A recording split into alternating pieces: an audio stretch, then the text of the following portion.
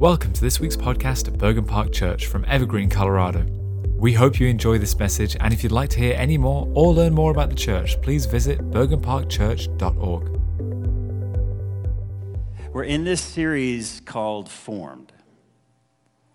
And the idea of what we're looking at is, are we aware of the things that are forming us? Everything we listen to, everything we pursue, everything we engage ourselves into is having an impact on the person we're becoming. And Christianity is not about a destination. The gospel is not about a destination. Jesus came and he died for our sins so that we might come to God. And the calling of God is to a new life, not simply just a new place. And I think we miss that. Christianity is about a new life with God. And a few weeks ago, we had our area director last week, and if you remember, if we can rewind, 2 weeks ago, we did hospitality, and then 3 weeks ago, you guys are following me, we did the difference between trying and training. That the Christian life is not about trying harder. Trying is about the moment. Training is about a vision. I see where my life is headed, and I want to organize life in a way that I'm becoming and I'm following and I'm pursuing Jesus Christ in my life. And that's what we want to set up as Christians. A life that reflects the goal, and the goal is to become more and more like Jesus. We need a vision for what God wants for us. And it's not simply a destination, it's a relationship. And that relationship, it includes failures at times. I think if we're just trying, failure ends trying, doesn't it? I failed. Okay, try again. I failed. Try again. And you find yourself in this pattern that's just frustrating. But when you recognize training, part of training is an aspect of failure. But I realize the vision is the goal. It's not perfection. It's pursuing Christ. It's knowing God. And so failure actually moves me deeper into the vision. Not that we want to fail on purpose, but it moves us closer towards Christ. Do you realize what's forming you? And today we're going to look at an aspect of formation that I think in our culture is desperately needed and in the church is often ignored. And it's something that we are very unaware of. Our culture lacks self-awareness. I don't know if that means anything to you. Our culture deeply lacks being present and self-aware. And we're going to discover that self-awareness is something that's essential to following Christ. If you don't know where you are, you can't go where you need to go. And part of the life with Christ is defining what's the truth of where I am. And can I identify that? I mean, do I know what's influencing? Does my outside line up with my inside, or do we have a divided heart? And the way I want to jump into this is ask this question and kind of think about this on a broad scale. What made Jesus angry? Jesus got angry. What made Jesus angry? Now, according to New Testament scholar Jonathan Pennington, the primary emotion of Jesus is compassion. We see in the Gospels, Jesus is merciful and compassionate in the way he moves towards people. But there are times where Jesus gets angry. And I don't know if you realize this, anger is a vulnerable emotion. Most of what we see today is rage. A lot of the anger you're seeing today is people who are afraid of what's going on in the world and they can't identify it, and so they have to control and yell and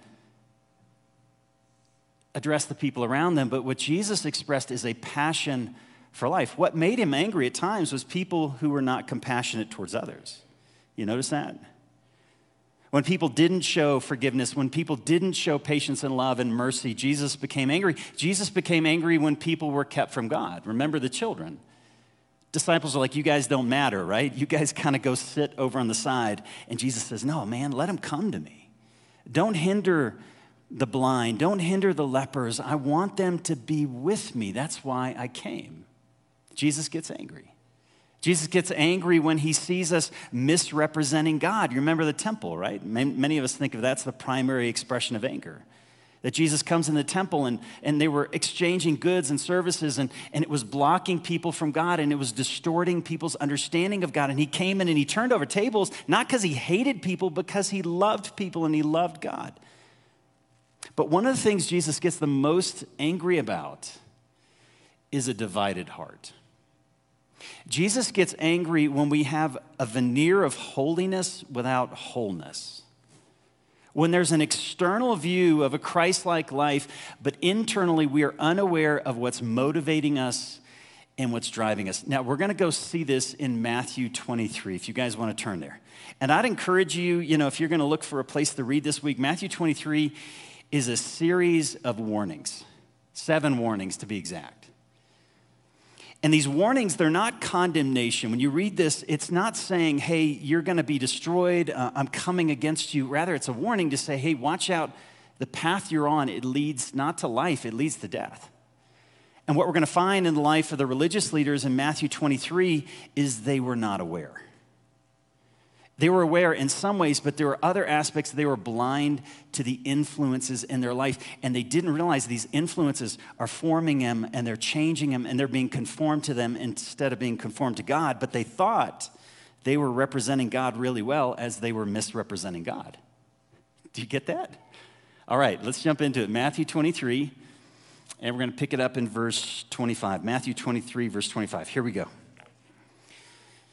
The word of the Lord. Woe to you, scribes, and Pharisees, hypocrites.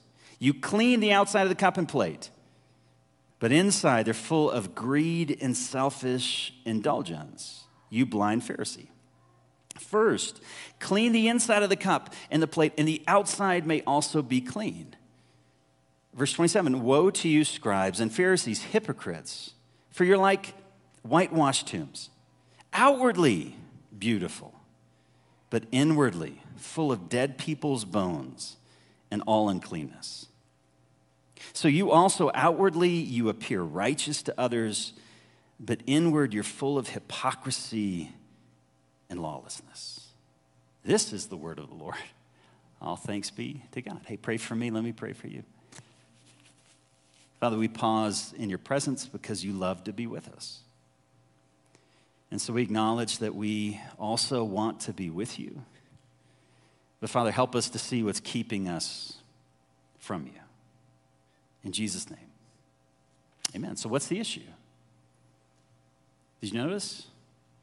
Outside, beautiful, righteous, but there's an inconsistency between what you see on the outside and what's actually motivating you on the inside. And did you notice they're somewhat unaware? What does he call them? He says blind. Now, they're not blind because they can't see. They're blind because they think they can see, but they don't really recognize what's impacting their life. They think, if you ask them, hey, we're doing a great job up here. I'm representing God tremendously. Jesus, you're the problem, right? They didn't like Jesus. Jesus is coming in addressing issues, and he's saying, guys, you're misrepresenting God. There are things that are going on in your heart that are showing up in your life, and they misrepresent God, and I'm angry. I'm angry because you have a holiness without a wholeness. And yet, they're angry at Jesus. Because Jesus, they thought, did not represent who God was really like. How did they find themselves in that kind of place? So unaware of what's going on in the heart. Realize they didn't get there overnight. A Pharisee didn't wake up one morning saying, 5 years, I want to be a hypocrite. That's going to be great. No, listen, these are good people who wanted to glorify God. They wanted to love God. And if you ask them, I'm loving God and glorifying God. But somewhere along the way, their religious duty maybe, the way that people viewed them became more important, and fear and shame and guilt and all of these things on the inside started to motivate them and direct them, and they misrepresented God because they were not aware of what was going on beneath the surface, and they couldn't see it. Now, how do we get to that place? Because realize, this is not about Pharisees, this is about humans. What he's describing is part of the human condition. And the first thing we have to do is to lay aside our defenses, because everyone in here is going, I'm not the Pharisee, right? And that's our problem. We're unaware. Can we just for a minute say, what is it about that Jesus sees in these people that maybe could also be true in me. Okay, what we're going to do is let's rewind and go to Genesis. Genesis chapter 3, and what we're going to focus on is what happens when human beings stop trusting God. Because when the fall came in, we were in perfect relationship with God. God created all things good. That's where the gospel starts. Our desires are good. We are good. God has created us good, but then we failed to trust God. And instead of trusting God, we start trusting ourselves. Instead of trusting his definition of good and evil, I'm going to trust my definition of good and evil. Instead of trusting that God's got a good plan for my life, God, I got a better plan for my life. And when that lack of trust happened, what I want you to notice in Genesis 3, we can pick it up in verse 7, is what was introduced into their lives relationally, with God, with themselves, and with others. You guys ready? So let's jump in Genesis chapter 3, verse 7. And we're going to see three things. We're going to see the introduction of shame, fear, and guilt. That before this moment, they were naked and unashamed, right? Like a 2-year-old. Have you seen a 2-year-old? Right. What do? Run into the room buck naked.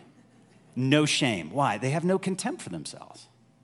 They haven't learned to have contempt for who they are. They haven't learned to fear the people around us. But when you stop trusting God and God's presence is pulled away, you start fearing people. You start seeing yourself as less than, and we hide and we cover. So let's see verse 7, what happens. Then the eyes of both were open, and they went, oh my gosh, you can see me.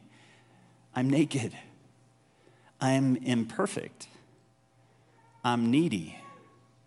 When I say that phrase, I am needy, is that positive or negative? Realize to be needy is to be human, but we despise our neediness. I don't want to be needy. I want to be God. I want to control things. I want to be in control, and I want people to see me as competent and capable. They hide from themselves, and they sewed fig leaves. I need to cover myself, and they made loincloths. The initial result of the fall is fear and shame. And shame, and what we're talking about, is not a healthy form of shame. I think there's a healthy shame that recognizes I'm limited. I don't have all the answers, but I do have some. You know, I'm not God and you're not God. I recognize that I'm limited, and that's healthy shame. But toxic shame is when we hate how we are made. And we think we have to defend ourselves. And what we do is we walk into a room and we want you to see our fig leaves before you see me. I want you to see the fig leaves that I'm bringing out. And all of us have different fig leaves. Listen, we all show up in different ways. Sometimes it's an extrovert, introvert. Sometimes it's with how we look. Sometimes it's with what we know. Sometimes it's with how we vote, or the party we're a part of, the anger that we have, the contempt that we have. I got contempt for the right people. You got contempt for the wrong people. These are all ways we cover because we don't want to be seen. Do you see that? Sin comes into the world, a lack of trust in God. I now can't trust God, and I can't trust you. And if you see me, I need to cover myself. And our culture has a million ways to find cover. How many products are out there that are not about the function of the product? Buy this and you will be beautiful. Men, buy this and you will be masculine. I mean, have this truck? Come on now. This is a man. This is what a man drives. This is what a man looks like. What are they selling you? It's a fig leaf. It's a truck. It can't cover you. But we believe it, right? Axe body spray. Women are going to love me. So popular, most popular deodorant. Why? Because we're stupid. Men, it's not going to work. It's a fig leaf. We want to cover ourselves. Shame comes into the story. And then in verse 11, it says, who told you were naked? Who exposed you? Who brought you to this place that you need to hide? Verse 8, jump back. And they heard the sound of God. So they're ashamed, they're hiding, they're covering. The Lord's walking in the garden in the cool of the day. Verse 8, and the man and his wife hid themselves in the presence of the Lord among the trees of the garden. But the Lord called to the man and said to him, where are you? Adam, we've hung out so often. Why are you hiding from me? And he said, I heard the sound of you in the garden, and I was afraid because I was naked. I had shame, and I hid. That question, where are you, is an important question. We need to ask ourselves every day. where am I today? Do you realize the things that are forming you? And then where are you with God? The question is not geographical, it's relational. It's saying, Adam, how are we doing? What's going on between us? And do you see it? Because God sees it.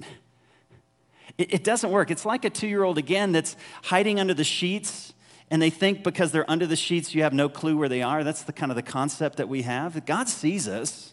The question is, are we going to be honest? Are we going to learn to have a whole heart? And part of a whole heart is a heart that doesn't need to hide because God already sees it. And so I need to simply acknowledge it. Sin causes us to hide, but holiness is about honesty and completeness. It's about being seen. And knowing that the God that sees us wants to forgive us, redeem us, and cover us. Our God is good. The last thing that we see enter into this story is guilt. So we see shame, right? Fig leaves, we hide, fear, and then finally guilt. Verse 12, notice what happens. And the man said, the woman you gave me to be with me, it's her fault. Still do that today. She gave me the fruit. Get her. And what does the woman do? She does the same thing. We're the same. It says, the Lord God said to the woman, what is this that you've done? And notice what she says. It's not my fault. Not my fault. Listen, I'm fine. I was deceived. I know I did it, but it's not, dude, what's happening? It's blame. I can't see myself because I'll have to recognize I'm limited, I'm flawed, I'm guilty, and I'm afraid. And so I want to cover, run, and hide. That's the human condition, guys. Come on, can we be honest? That's just the human condition. And it's not about right and wrong. It's about being present, recognizing that's the truth of where we are. And it's a part also of life with God. And one of the best masks in the world is the religious mask. One of the most dangerous masks, one of the most dangerous leaves we can put on is an external righteousness, but internally, we're deceiving ourselves.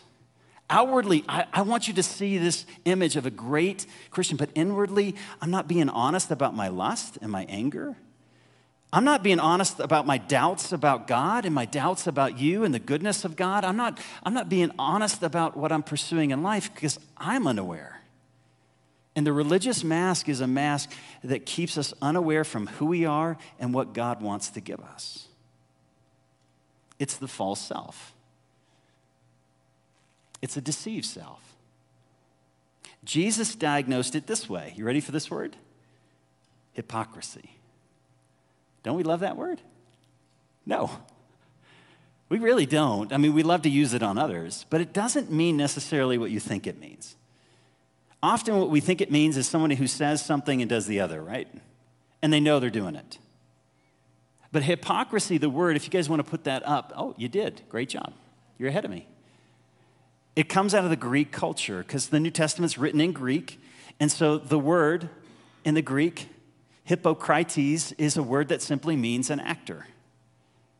And what actors did is they pretended to be someone else, and the way they did it was by putting on a mask. And they saw the world through the lens of the mask.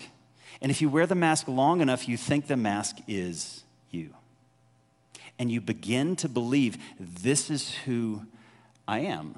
And the reality is, Jesus says, you're unaware, you've worn this mask for so long, you've pretended before God and others for so long, you think this is you. You don't even know what's influencing you. A hypocrite is somebody who's pretending, but often is unaware of the way they're showing up in the world. Are you aware of what influences why you do what you do? We live in a culture of contempt, of slander, of tribalism and hatred towards this group and that group. You don't think that influences us? Of comparison, I have this, you have this.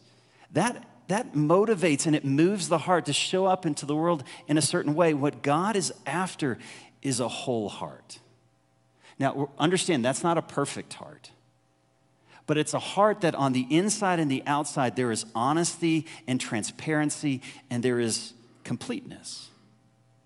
Understand, the Pharisees, did they know they had sin? Think about that. Did they think they sinned? Of course. They confessed. They said, hey, there's issues about me that need to change. The difference was they didn't know what was driving that sin. They didn't know what is behind what I do, and they thought what was behind it was actually something good. But really, what does he say? It's dead. That's a frightening place to be. But God, through the Holy Spirit, can reveal what's motivating the human heart. And I want to show you this, the rest of the Old Testament, New Testament, this is what God's looking for. He's not looking for perfection, he's looking for wholeness, completeness. We see this in the book of Numbers. You remember that story, 10 spies go out? 2 come back and tell the truth. Why did 2 come back and tell the truth? One of them was Caleb and Joshua. And here's what Scripture says, Numbers 14:24. But because my servant Caleb has a different spirit and follows me wholeheartedly. The inside is reflected on the outside. He's whole. David. Did David sin? Yeah. There's not a church in the United States that would hire David. Do you realize that? Adulterer? Murderer? He's not becoming an elder of the church. It's amazing who God uses and we won't, right? What happened? Samuel comes to Jesse, his dad. Hey, you got some boys? Oh, I got some boys. Let me tell you, I got some men, right? They got a truck. They got Axe body spray. Bringing it back. That's a callback. Look at them. And Samuel was like, wow. And you know what God was doing? No. Are you serious? These guys? Have you seen these guys? Jesse, you got anyone else? Well, there's this one. If he's out in the field, go get him. And Samuel sees him and God says, this is him. This is him. And in 1 Samuel 16, verse 7, we find this. But the Lord said,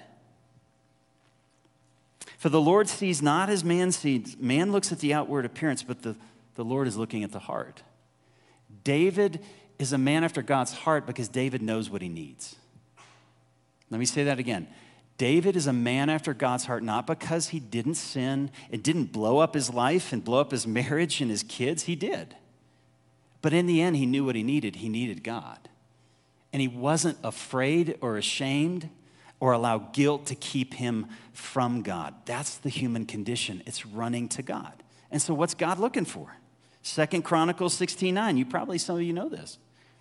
The eyes of the Lord run to and fro throughout the earth to give strong support to those whose hearts, you guys can go there. You can turn to that slide if you don't mind.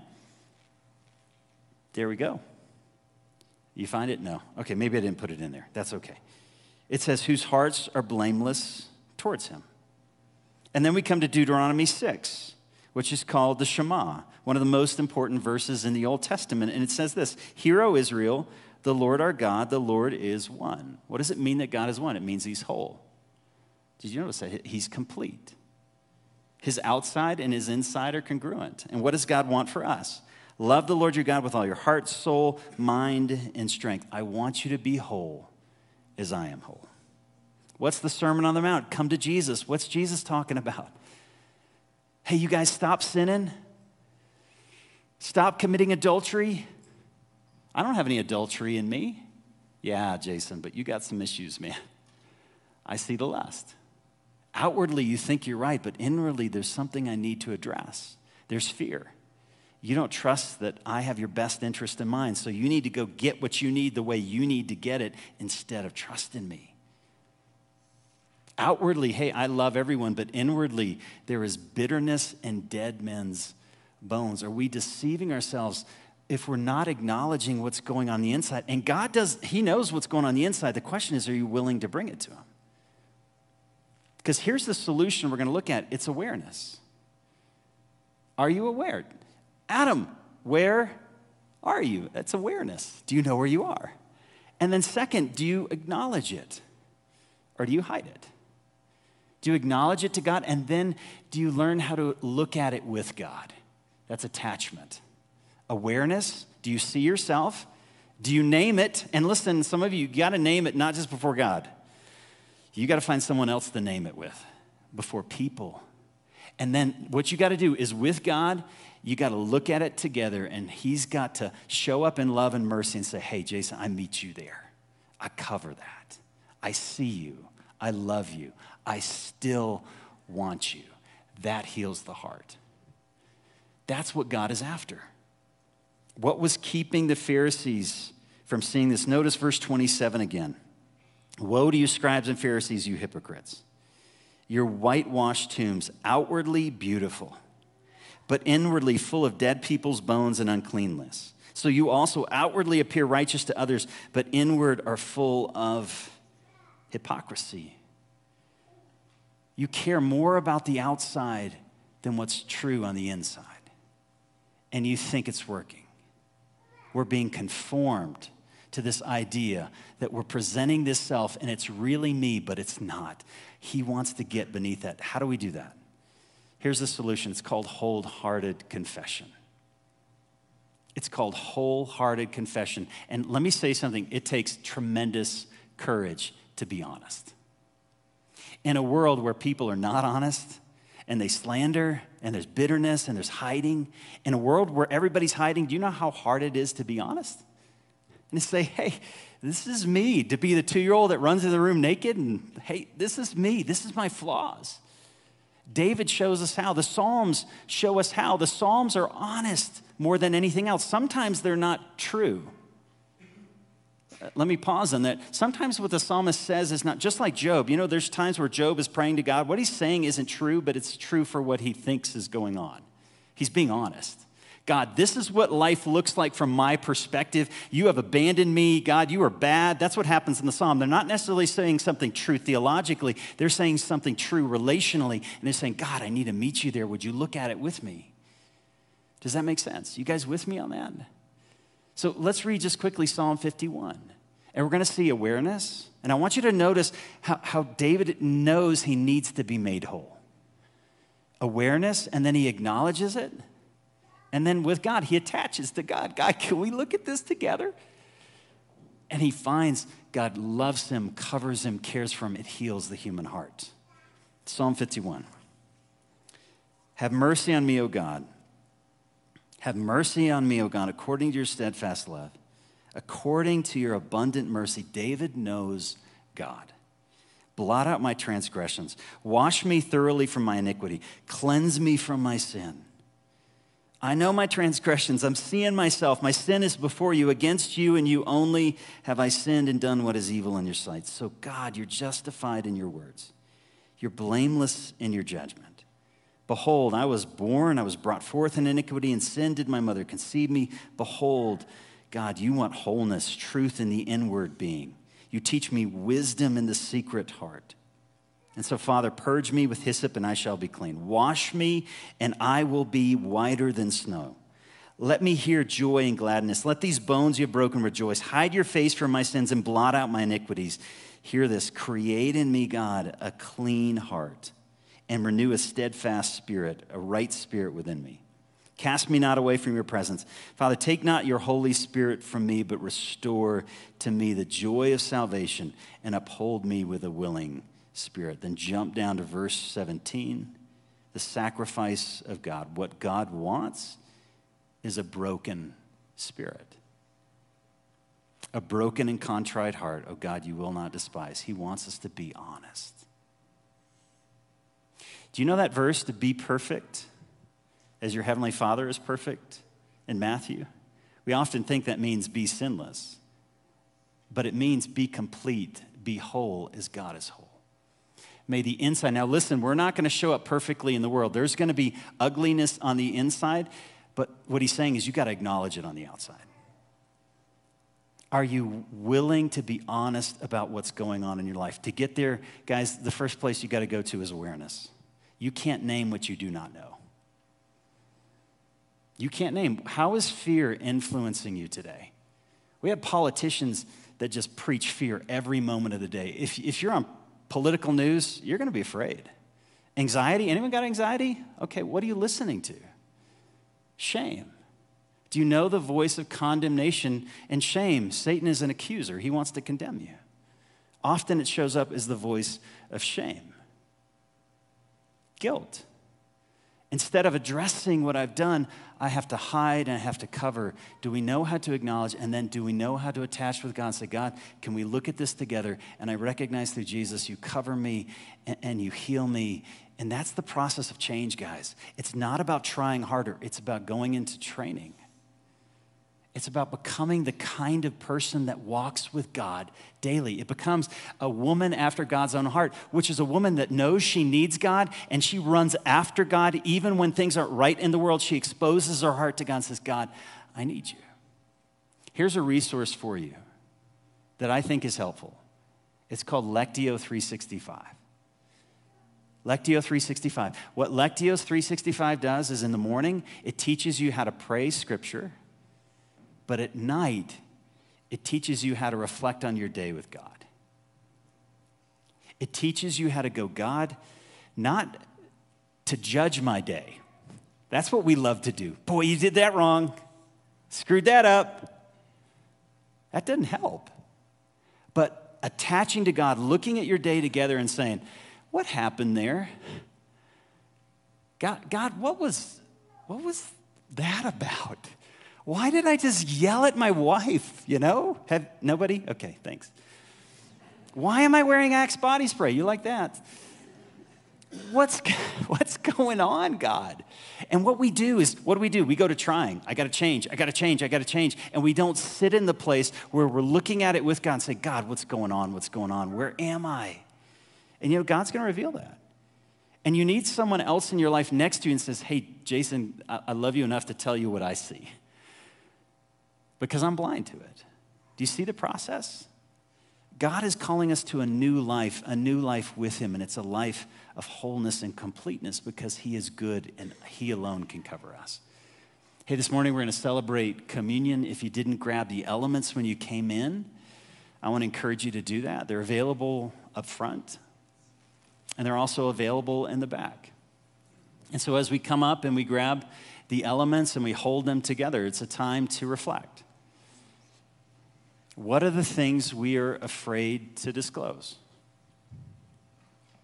Are we walking with a whole heart before God? Are we simply trying to manage behavior without changing the environment that we're in? You can't change your behavior if you don't change what you're listening to and who you're around and what's influencing you. And if we're unaware of that, then our behavior on the outside is not going to reflect who God wants us to be on the inside. So as we hold those elements together, let's bring them to the Father. Let's ask the Holy Spirit to search us. And in that place of forgiveness and grace, let's hear his voice together.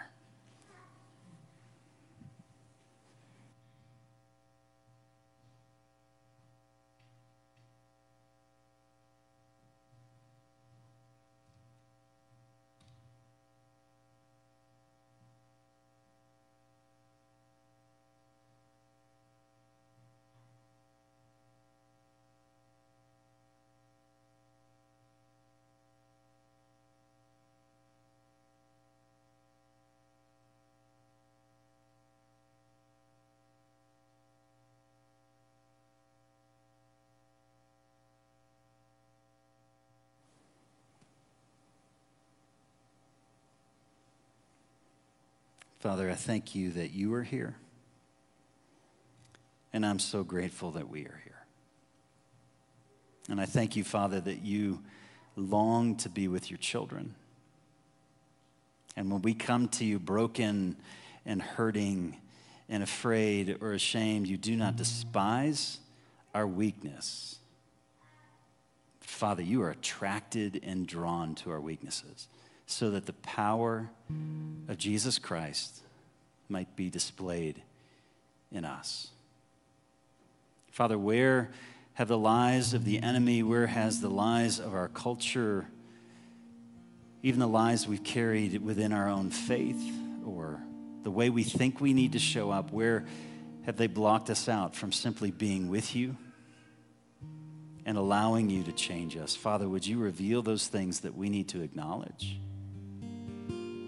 To acknowledge before you right now, a holy, good, and loving Father. And then, Father, would you give us the grace to acknowledge that before someone else? That we might, maybe for the first time for some of us today, would be seen And in being seen, we'd be fully known because we're no longer hiding or covering. But this is where I am today. Father, would you change us as you've forgiven us through Christ with the power of the Holy Spirit? Fill us and empower us to walk this life, this new life with Christ together. On the night in which Jesus was betrayed, he took bread, he broke it, he gave thanks, and he said, "Take and eat. This is my body broken for you. Let us receive it together in remembrance of him."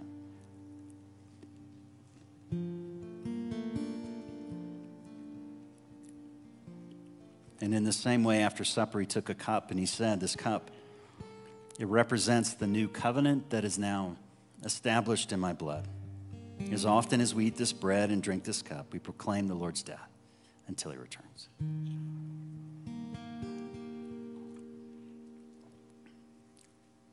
Please stand with me.